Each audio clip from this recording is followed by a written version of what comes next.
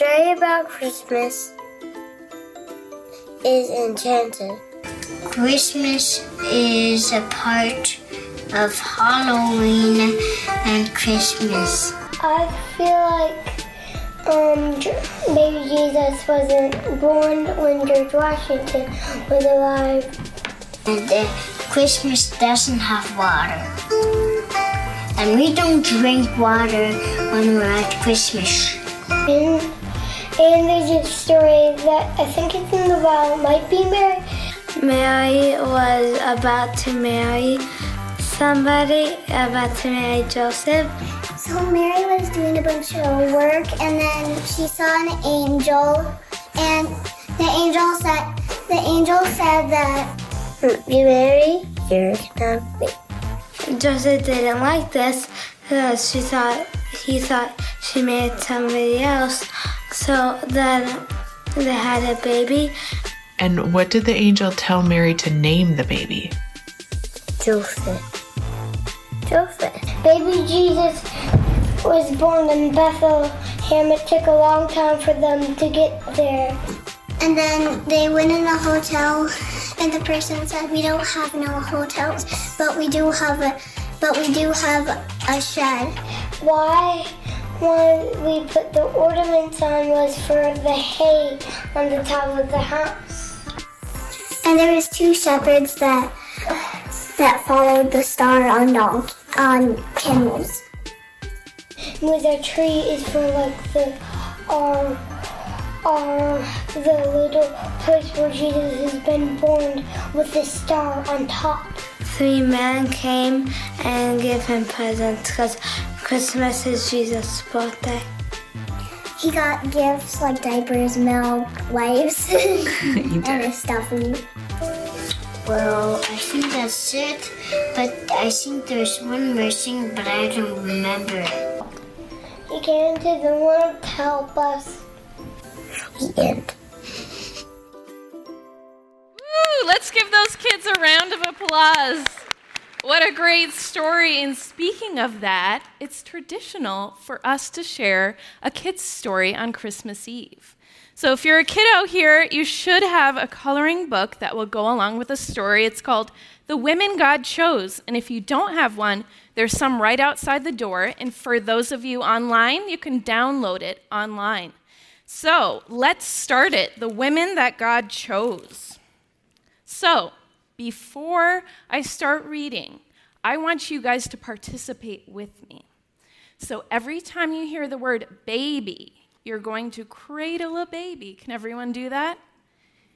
Baby. Okay. And next, every time you hear a color that you are wearing, I am wearing red, you are going to do jazz hands, spirit fingers. Okay? So we're going to do the baby every time I say baby, and special jazz hands every time you hear your color. So here goes. The women that God chose. Mary and Elizabeth, her cousin, were making a brightly colored baby blanket out of wool. Baby Jesus had just started growing inside Mary. Did everybody hear baby? Baby Jesus had just started growing inside of Mary. And Jesus' cousin, John, was already 6 months old inside of Elizabeth. As they tied the yarn, Elizabeth suddenly grabbed Mary's hand to feel a little bump on her belly. "I think John's doing a somersault." Mary laughed. "Wow, what does he feel like inside of you?" "It feels funny, like when you rub your tongue inside of your cheek," Elizabeth said. "It's so strange thinking about having a baby," Mary said, "and a little scary. I mean, an angel came to me, and he said my baby boy would be the Messiah. Sometimes it's hard to believe that any of it's real. I'm not special at all. I'm just Mary. Why did God pick me?" Elizabeth smiled. "I've been thinking about that a lot. And that's why I wanted us to make a baby blanket together. It's not just for your baby, but also for you to remember a lot of the times God picks surprising people." "What do you mean?" Mary said. Okay, look.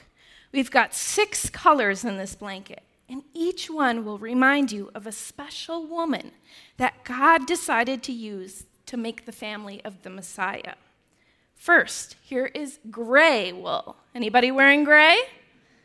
It's a reminder of Sarah. She was like me, gray-haired and too old to have a baby. But God chose her to start his family. God picked both of us, both old and both loved. Mary teased her. Elizabeth, you're so old, it would probably be easier to believe you have a watermelon inside of you than a baby. Baby? Elizabeth laughed and held up a second ball of yarn. I made this wool brown. Anybody wearing brown? For the brown eyes of Leah. Jacob didn't like Leah's eyes, and he thought Rachel was prettier. But God saw Leah, and he gave her a boy named Judah, who would be part of the family of the Messiah. What about this red yarn? Mary asked. This red yarn represents Rahab. She wasn't even from Israel, but when she heard about the God of Israel, she believed that he was the true God. She hung a red string out her window as a signal to the Israelite spies who came to her city. God didn't mind that she was from Israel, and he made her the great-great-grandmother of King David. Another woman who is from a different country was Ruth. This yellow, anybody wearing yellow? This yellow yarn represents her because it's the same color as the grain she picked while she trusted God to take care of her after she moved to Israel. God always welcomes strangers. So even though Ruth was a stranger, God chose her to be King David's great-grandmother. Here is purple. Anybody wearing purple? Great. For Bathsheba. Bathsheba had a very sad time when she lost her husband and her baby boy. But later, God gave her a son who would be King Solomon. Purple is the color of royalty. And King Solomon was one of the greatest kings of all time and part of the Messiah's family. And last of all, Mary. This color is for you, green. I'm not wearing green, but I got green eyes. Because you are bringing new life into the world, and this will bring new life to us all. Mary gave Elizabeth a big hug. Elizabeth, this is so special. Elizabeth smiled. Mary, when your baby boy is all snuggled up in this blanket, I want you to remember the women that God chose for his family, the old and discouraged, the unwanted and left out, the strangers and the sad, and also you, the ordinary, everyday girl who said yes to God. I promise I will remember, said Mary. The next day, the special baby blanket was all finished. Mary folded it carefully in her bag, saving it for the time when she could cuddle baby Jesus, the Messiah of the world. The end. Thanks, guys.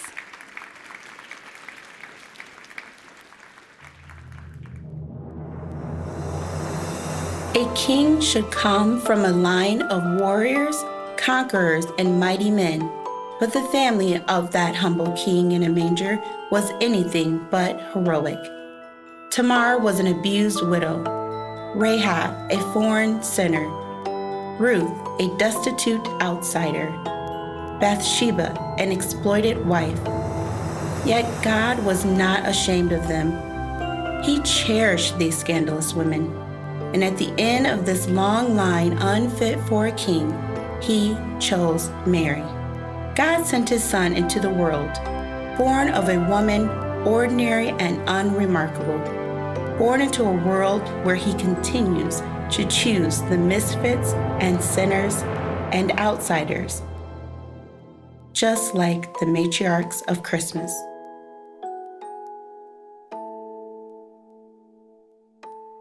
Merry Christmas, Woodland Hills. Merry Christmas. Happy Christmas Eve. Merry Christmas. Happy Christmas Eve to all you who are watching online. I'm Greg Boyd, a teaching pastor here, and this is one of the 2 times in the year where I wear a tie. Traditionally, it's Christmas Eve and Easter, and then funerals. That's about it. Although I'm finding that my dress clothes they shrunk during COVID. I don't know what it was. They just shrunk. So everything's a little tighter. I don't know what that's about. So we're doing this series here on the matriarchs of Christmas and looking at the women in Matthew's genealogy. And we know that ancient genealogies were the who's who of someone's story. So these are women that are part of the who's who of Jesus' story. They say something about the message and the kingdom that Jesus came to bring. And therefore, they're part of the who's who of Christmas. So we looked at Tamar, and we looked at Rahab, and we looked at Ruth the last 3 weeks. And I don't know about you, but I've just loved delving into their stories, and I've just come to love these women, have appreciation for them in a way that I haven't had before. So today, being Christmas Eve, we're going to look at Mary, the story of Mary. And I'll tell you that I've always had a special fondness for Mary. Part of it was that growing up as this young Catholic boy, she was my ticket to heaven. I knew that, God was going to be ticked off at me because I was a behavioral problem kid, whatever. But Mary, she was the one statue in the cathedral that we had to go to Mass every morning, and she was the one face in the whole cathedral that was serene and looked happy as she looked down on the baby Jesus. And I always would just like look at her and just think of, I don't know.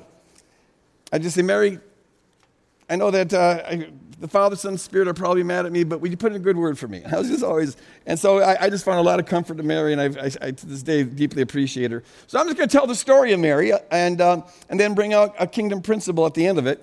And I'm going to tell the story kind of in 4 acts. So this is like a 4-act play, very brief 4-act play, but you'll be able to follow it. So Act 1. Mary was betrothed to Joseph. Like the kids, what are those kids adorable? The pieces that they pick up and they kind of mix it around. And now you know that Jesus got wipes for a Christmas present. I love it. It's adorable. But Mary was betrothed to Joseph. And that's kind of like engagement, except in this culture, it was like the first stage of marriage. They were legally married. So they would have had to get a divorce to get out of this engagement. That's what betrothed means. And Mary, typically in this culture, first century Jewish culture, girls got married off between the ages of 12 and 14. And so I'll split the difference, and I'll just refer to Mary as this 13-year-old peasant Jewish girl. And one day, as you've already heard with the children's story, the angel shows up. In fact, Gabriel shows up. And Gabriel is one of the 2 angels in the Bible whose name we know. And so if Gabriel shows up, you know it's kind of serious business. And here's what Gabriel says to this young 13-year-old peasant Jewish girl named Mary. The angel went to her and said, "Greetings, you are highly favored, the Lord is with you." Mary was greatly troubled at his words, and she wondered what kind of greeting this might be. Like, what is an angel doing showing up at a nobody's house like me? Am I in trouble or something? But the angel said to her, "Don't be afraid. Don't be afraid, Mary, for you found favor with God. You will conceive and give birth to a son, and you are to call him Jesus. He will be great, and he will be called the Son of the Most High. And the Lord God will give him the throne of his father David, and he will reign over Jacob's descendants forever. His kingdom will never, ever end." "I am the Lord's servant," Mary humbly answered. "May your word to me be fulfilled." And then the angel left her. May your word to me be fulfilled. I kind of like the more archaic sounding King James version, and maybe it's Paul McCartney that spoiled me on this, but it says, "Let it be to me according to your word." Let it be. Let it be. And in doing that, she's simply saying yes. Okay, if that's the plan, then I'm signing up for it. It says that Mary was greatly troubled. It has the connotation of being both confused and a little bit frightened. That's why the angel has to say, "Don't be afraid. I've got good news here. You've been highly favored, and you're going to conceive and have this child, and he'll be the Son of God, and he's going to reign on the throne of David forever." This is the culminating point of what God's doing in history. This is God's way of setting the world right. Now, Mary is a very practical 13-year-old Jewish peasant girl, and so she says, "Well, Mr. Angel, I'm all signed up for that, but you see, there's a problem here," and that's that I haven't, I haven't married yet, okay, so I'm a virgin. How's this going to happen? I know the mechanics here. How's this? And Gabriel says, hey, we got you covered. The Holy Spirit will take care of that, so don't worry. And so she says, I'm the Lord's servant. Let it be unto me according to your word. Now, I have to believe that when Mary says this, let it be, that she's still going to be troubled. She's still going to be somewhat confused. She's still going to be somewhat afraid. Because getting pregnant before marriage in this culture was scandalous, just scandalous. You got a scarlet letter on you that you'll never take off if that happens to you. She would know that this is going to put her outside of decent society for the rest of her life. You don't live this one down. And we know that rumors did circulate about her. We find in the Talmud that various times they speculated about who the real father of Jesus was. Maybe it was a Roman guard and things like that. So she knows that rumors are going to be spreading. This is a scarlet letter she'll never be able to take off. And yet she says, let it be. She knows that she's in a culture, as was true of the other women in the genealogy, they're in cultures that just don't give credibility to women. They don't believe women. So she knows that no one's going to believe this story. Maybe even her fiance won't believe this. Maybe he'll just divorce her and she'll be out on the street with this reputation now, and her prospects of marriage just went way down. And as a matter of fact, Joseph doesn't believe her. It takes God sending him a dream to say, hey, you know what? Listen to your wife. She's telling you the truth. And that's when he hops on board.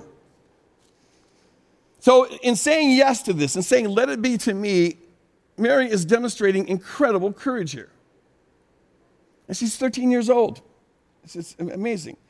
Like the other matriarchs that we've been looking at, they all demonstrate, in cultures that say that women can't make important decisions.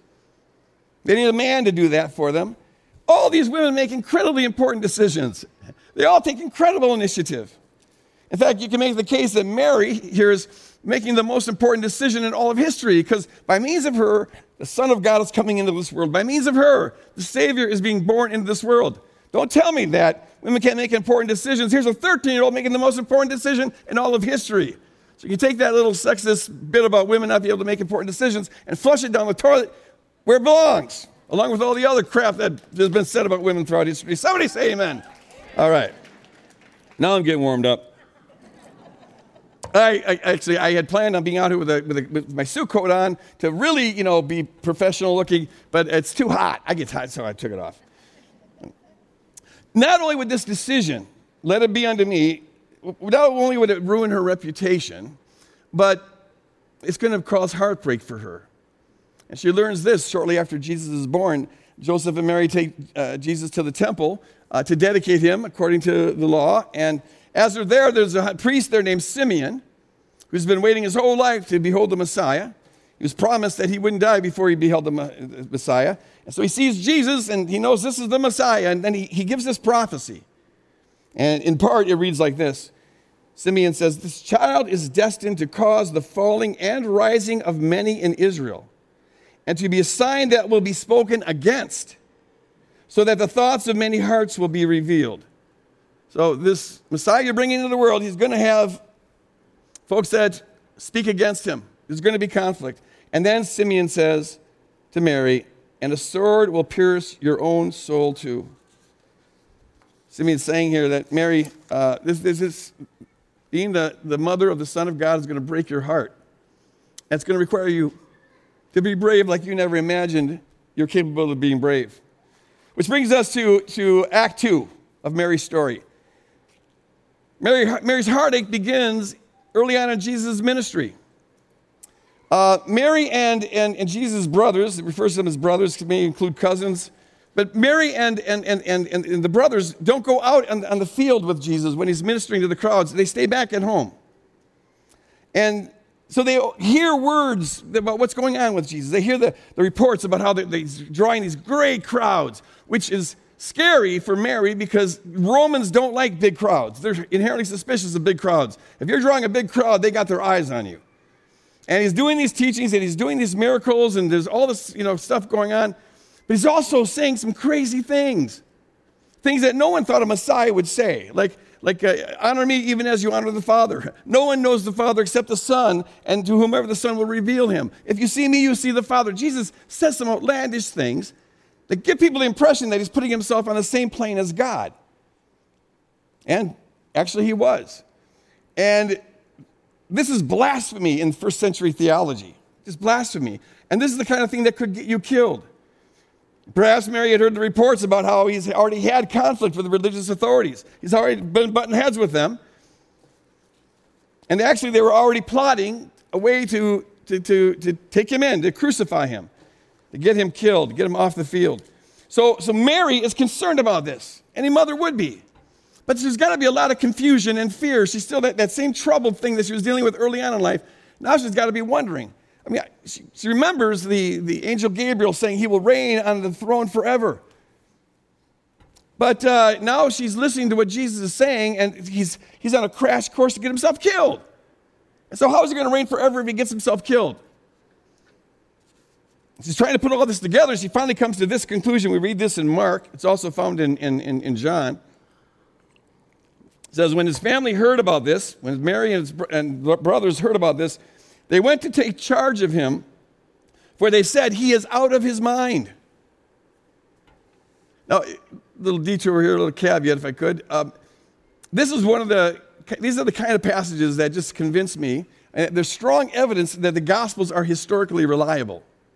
Because if the authors were trying to just engage in propaganda, trying to sell Jesus, trying to make something up, of course, why would they do that? Well, that's for a different discussion. But if they're going to try to make something up, this is the exact kind of thing they would not say about Jesus. Hey, his own family thought he was nuts. That doesn't help sell the story very much. It raises a lot of questions. What do you mean? But see, it bears witness to the authenticity of these Gospels. The only motive that anyone would have for putting that in there is that it actually happened, and they're interested in telling the truth. So they think he's nuts. Now, you would have thought that being the Messiah, you couldn't have a mental breakdown. But you know what? To Mary, it's like, I believe that in what the angel told me, but precisely because he's supposed to live forever, he must have had some kind of a breakdown. We got to go get him, take him home, keep him safe. This is a mother here whose heart's breaking at the thought that her son is going to be in this kind of a danger.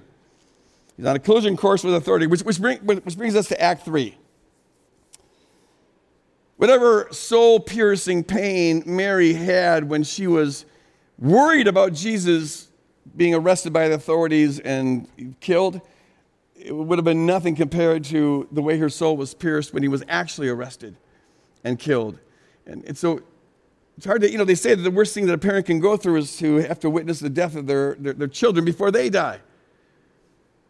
The one thing that would be worse than that would be having to watch your son die, watch your son be tortured to death, and that's what Mary does. That's what Mary has to do. And so I can't imagine the kind of confusion and pain. You talk about being troubled, about being confused and afraid. What would she be going through when she sees her son get arrested and then the crowds turn against him? Imagine the kind of darkness she would be entering and the confusion and the pain when she has to witness them flogging Jesus, ripping the skin off of his back. And then he has to carry the cross, and the crowds are mocking him and spitting on him. And Mary has to watch all this. The son whom she loves. And then what kind of pain-racking confusion would she have been in as she watches them pound the nails into his hands and feet, and then has to witness her beloved son dying a slow, suffocating death. And I imagine she's just like, how is this? Where is God in this?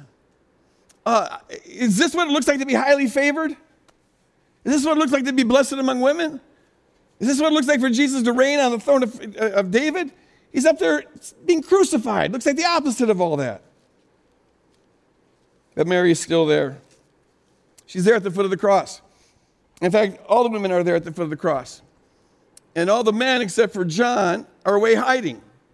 And we only find that in the book of John, so it's suspect. He was, the beloved disciple. But all the rest of the men are hiding. And they've got good reason to hide. Because when Rome cracked down on a movement, they didn't just lop off the head. They didn't just kill the leader.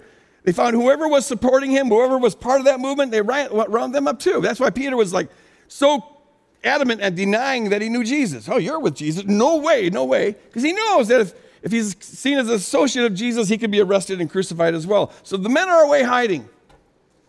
The women, they won't turn away. Their loyalty to Jesus and their love for Jesus is such that even though their life maybe is in danger, they're not going to abandon Jesus in what they believe is perhaps his final hour. And so she's there bravely looking on. The same brave Mary that said, "Let it be unto me," is now at the foot of the cross, witnessing, which looks like the death of all of her dreams and the death of all those promises, but she's still there, bravely looking on. She will not turn away. Which brings us to the fourth act. We see Mary's bravery once more on full display. When 72 hours later, she and the other women go to the tomb because they want to anoint the body of Jesus according to Jewish custom and honor the dead according to Jewish custom. So the women make out first thing in the morning to go to this tomb. And where are the men? All of them now are away hiding. They're scared. There's going to be Roman guards at that tomb, most likely, and they could spot us out, and they could arrest us, and we'd be in trouble. But the women don't care. They just boldly march over there and check out the tomb. And now you know the rest of the story from there. The women find the tomb empty. And so Mary Magdalene runs to tell John and Peter and the other disciples that the tomb is empty. But, of course, these are sexist first-century men, and they don't believe her. So they run over to the tomb themselves. You read about this in John 20. And guess what? Mary Magdalene was telling the truth. The tomb is empty. And then Jesus shows up in various ways at various times to them and actually hangs out with them for 40 days. Finally, before he ascends to heaven, he says to them, I want you to wait in Jerusalem until you receive power from on high. And that brings us to the day of Pentecost. 10 days later, it was the day of Pentecost. And we read this, and this is the last clear reference that we have to Mary in the New Testament. It says, when they arrived, they went upstairs to the room where they were staying. This is the upper room experience. And those present were Peter and John, James and Andrew, Philip and Thomas, Bartholomew and Matthew, James, son of Alphaeus, and Simon the Zealot, and Judas, son of James, the apostles. They all joined together constantly in prayer, along with the women, who, of course, don't get named, except for one, and that is Mary, the mother of Jesus, and with his brothers. So notice this, that Mary and Jesus' brothers, during his lifetime, they thought he was crazy. They weren't among his followers. All of a sudden, now they're among his followers. They're fully devoted disciples. They're in the upper room. What changed? Well, the explanation they give is that they witnessed Jesus rising from the dead. And that's how they converted from their skepticism to their faith. If you don't believe in the resurrection of the dead, then what's your explanation? It's a hard one to explain if you don't accept their own explanation for this. And so Mary's bravery, and as the story goes, they're in this upper room and they're praying, and finally the Holy Spirit's poured out on them, and they begin to speak in tongues, they begin to prophesy, and people hear them in their own language, and then Peter stands up and preaches to the crowd, and 3,000 people get saved. And this is what's known as the birthday of the church, this first Pentecost, the birthday of the church. So Mary, because of her bravery, her tenacity, her hanging in there when everything seems so dark and so lost, that got her to be, that bravery is what allowed her to be present at the birth of Jesus, and that bravery is what allowed her to be present at the birth of the church. And it was that same bravery, that tenacity of faith, that stick-to-itness when all seems lost, that got her into the who's who of Jesus' story and the who's who of the Christmas story. Now, Mary is in that genealogy because she's Jesus' mother, obviously, but she's in there, I think, for another reason. Her story says something about the nature of the kingdom. And in fact, there's a number of things we could look to here, but the point I want to bring out here is it has to do with the nature of faith in the kingdom, the nature of the need to be brave and bold and have tenacity in the kingdom. My impression is that there's a lot of folks, especially religious folks, who think that if God's going to show up in something, if God's really involved in something, well, then it's going to be nice, and it's going to be needy, it's going to be neat, it's going to be clear, there won't be any ambiguity. God will take the guesswork out of everything. And assume that if God's really involved in things, well then, the people, that's the community of God, truth will just be very, very clear. A lot of religious folks think that truth is almost obvious, and it's always what they believe. And if you don't see it that way, well, then it's because you're a sinner and you're too blind to see it. Because everything is clear. Why? Because God's involved in this and we are the people of God. It's often assumed that being the people of God means that, we've got the nice, tidy life. Other people's lives get screwed up. And we've got the answers, but they've got all the questions. And we've got the solutions, but they've got all the problems. It's one of the things that make Christians so irritating to people. But that's often the assumption, isn't it? We're not the ones who get confused. We're not the ones who have things. We never get afraid of anything. But see, if your own life experience hasn't already blown that myth sky high, the life of Mary should. Because what her life just illustrates is that being a follower of Jesus and saying yes to God, saying, let it be unto me, being part of God's community, it doesn't at all mean that you're not going to sometimes be confused. You're not going to sometimes be scared. Doesn't mean that you're never going to have doubts, never going to have ambiguities. Doesn't mean that sometimes you're going to have far more questions than you've got answers. Being a follower of Jesus, as Mary illustrates, it's not about pretending like you don't have fear and pretending like you aren't confused. It's rather hanging on to the promise in the midst of the confusion, in the midst of the doubt, in the midst of the pain, when all seems so dark, hanging on to that promise and pressing through, even though you don't know where the next step's going to be. You keep on, you hang in there. It's the tenacity of Mary, having the courage to believe, even though sometimes your life experience seems to go in the opposite direction. You see, we've got plenty of ambiguity to go around, plenty of pain to go around. I mean, here's the thing, as Mary's standing there at the cross, I imagine that prophecy of Gabriel 30 years earlier, that this son will be the Son of God and will reign forever, that must have seemed so far away, so long ago. And what she's looking at seems to be the opposite of that. In the same way, we have a promise that comes to us from the cross 2,000 years ago. And sometimes it seems so long ago. It seems so out of touch. We're told that when Jesus dies on the cross, he's supposed to change everything for everybody. But we don't see everything changed for everybody. Jesus died to transform the entire world. But last I checked, the world is not entirely transformed. You could say that certainly it's gotten better since the 1st century BC. Yeah, in some respects it certainly has. But in other respects it seems like it's getting worse. Where's God in all this? Where's God in the global warming that's freaking everybody out? What's up with that? How long is God going to wait before he comes and intervenes and does something about this? And Jesus died to end the wars, but there's still wars all around. He died to put an end to all violence, but there's still violence everywhere. He died to put an end to divisions between human beings, but the divisions seem to be intensifying, not getting less. He died to put an end to sexism and to racism and to every other form of oppression. But sexism is still alive and well, and racism is still alive and well, and oppression's all over the place. Jesus died to give birth, to inaugurate a community, the church. And this church is supposed to be the main vehicle by which people see the beauty of God and are drawn to come into a relationship with God. The church is supposed to be the main means by which people are introduced to the beauty of God and become disciples. But throughout history, we've seen the church has often done a whole lot of harm, done the opposite of what they're supposed to be doing. And even to this day, for a lot of people, the church, rather than being the means by which they're drawn to Christ, it's the means by which they're turned off to Christ. So don't tell me that there's not that everything's nice and clear. No ambiguity here, no questions here. We got all the answers here. No, folks, there's a lot of questions. There's a lot of confusion. There's a lot in this world that it can be confusing and that you can be afraid of. But see, in the midst of that darkness, and the last 2 years have been dark by every imaginable standard. But in the midst of the darkness, Jesus died to get rid of disease, and last I checked, we still got COVID. When will this pandemic end? Man, I'm getting sick of it. Somebody say amen. Oh, Lord help us. But it's still around. So there's these unanswered questions, and there's a lot of ambiguity. Some folks this Christmas are going to be celebrating Christmas for the first time without a loved one who was always there on the previous Christmases. So don't tell me that being a follower of Jesus means you're not going to have your soul pierced and you're not going to go through the pain of life. Of course we have the same pain and ambiguity and open issues and doubts and struggles that everybody else has. But what we hang on to is the promise. He will reign forever, praise God.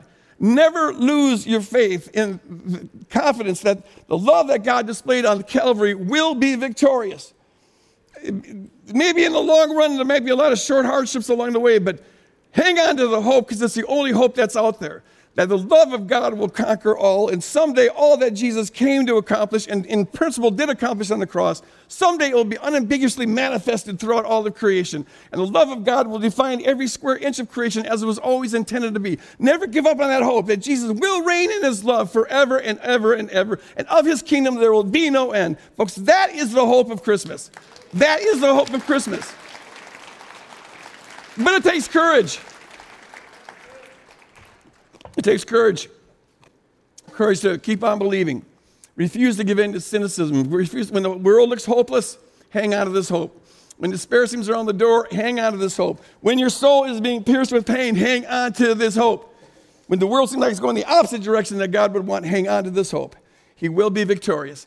The one who loved us enough to come the first time loves us enough to come the second time. And he that began a good work in us will see it through to the end, praise God. If there's a Good Friday, there's going to be an Easter morning. Easter morning for the cosmos is coming, folks. Praise God. And that is the Christmas hope.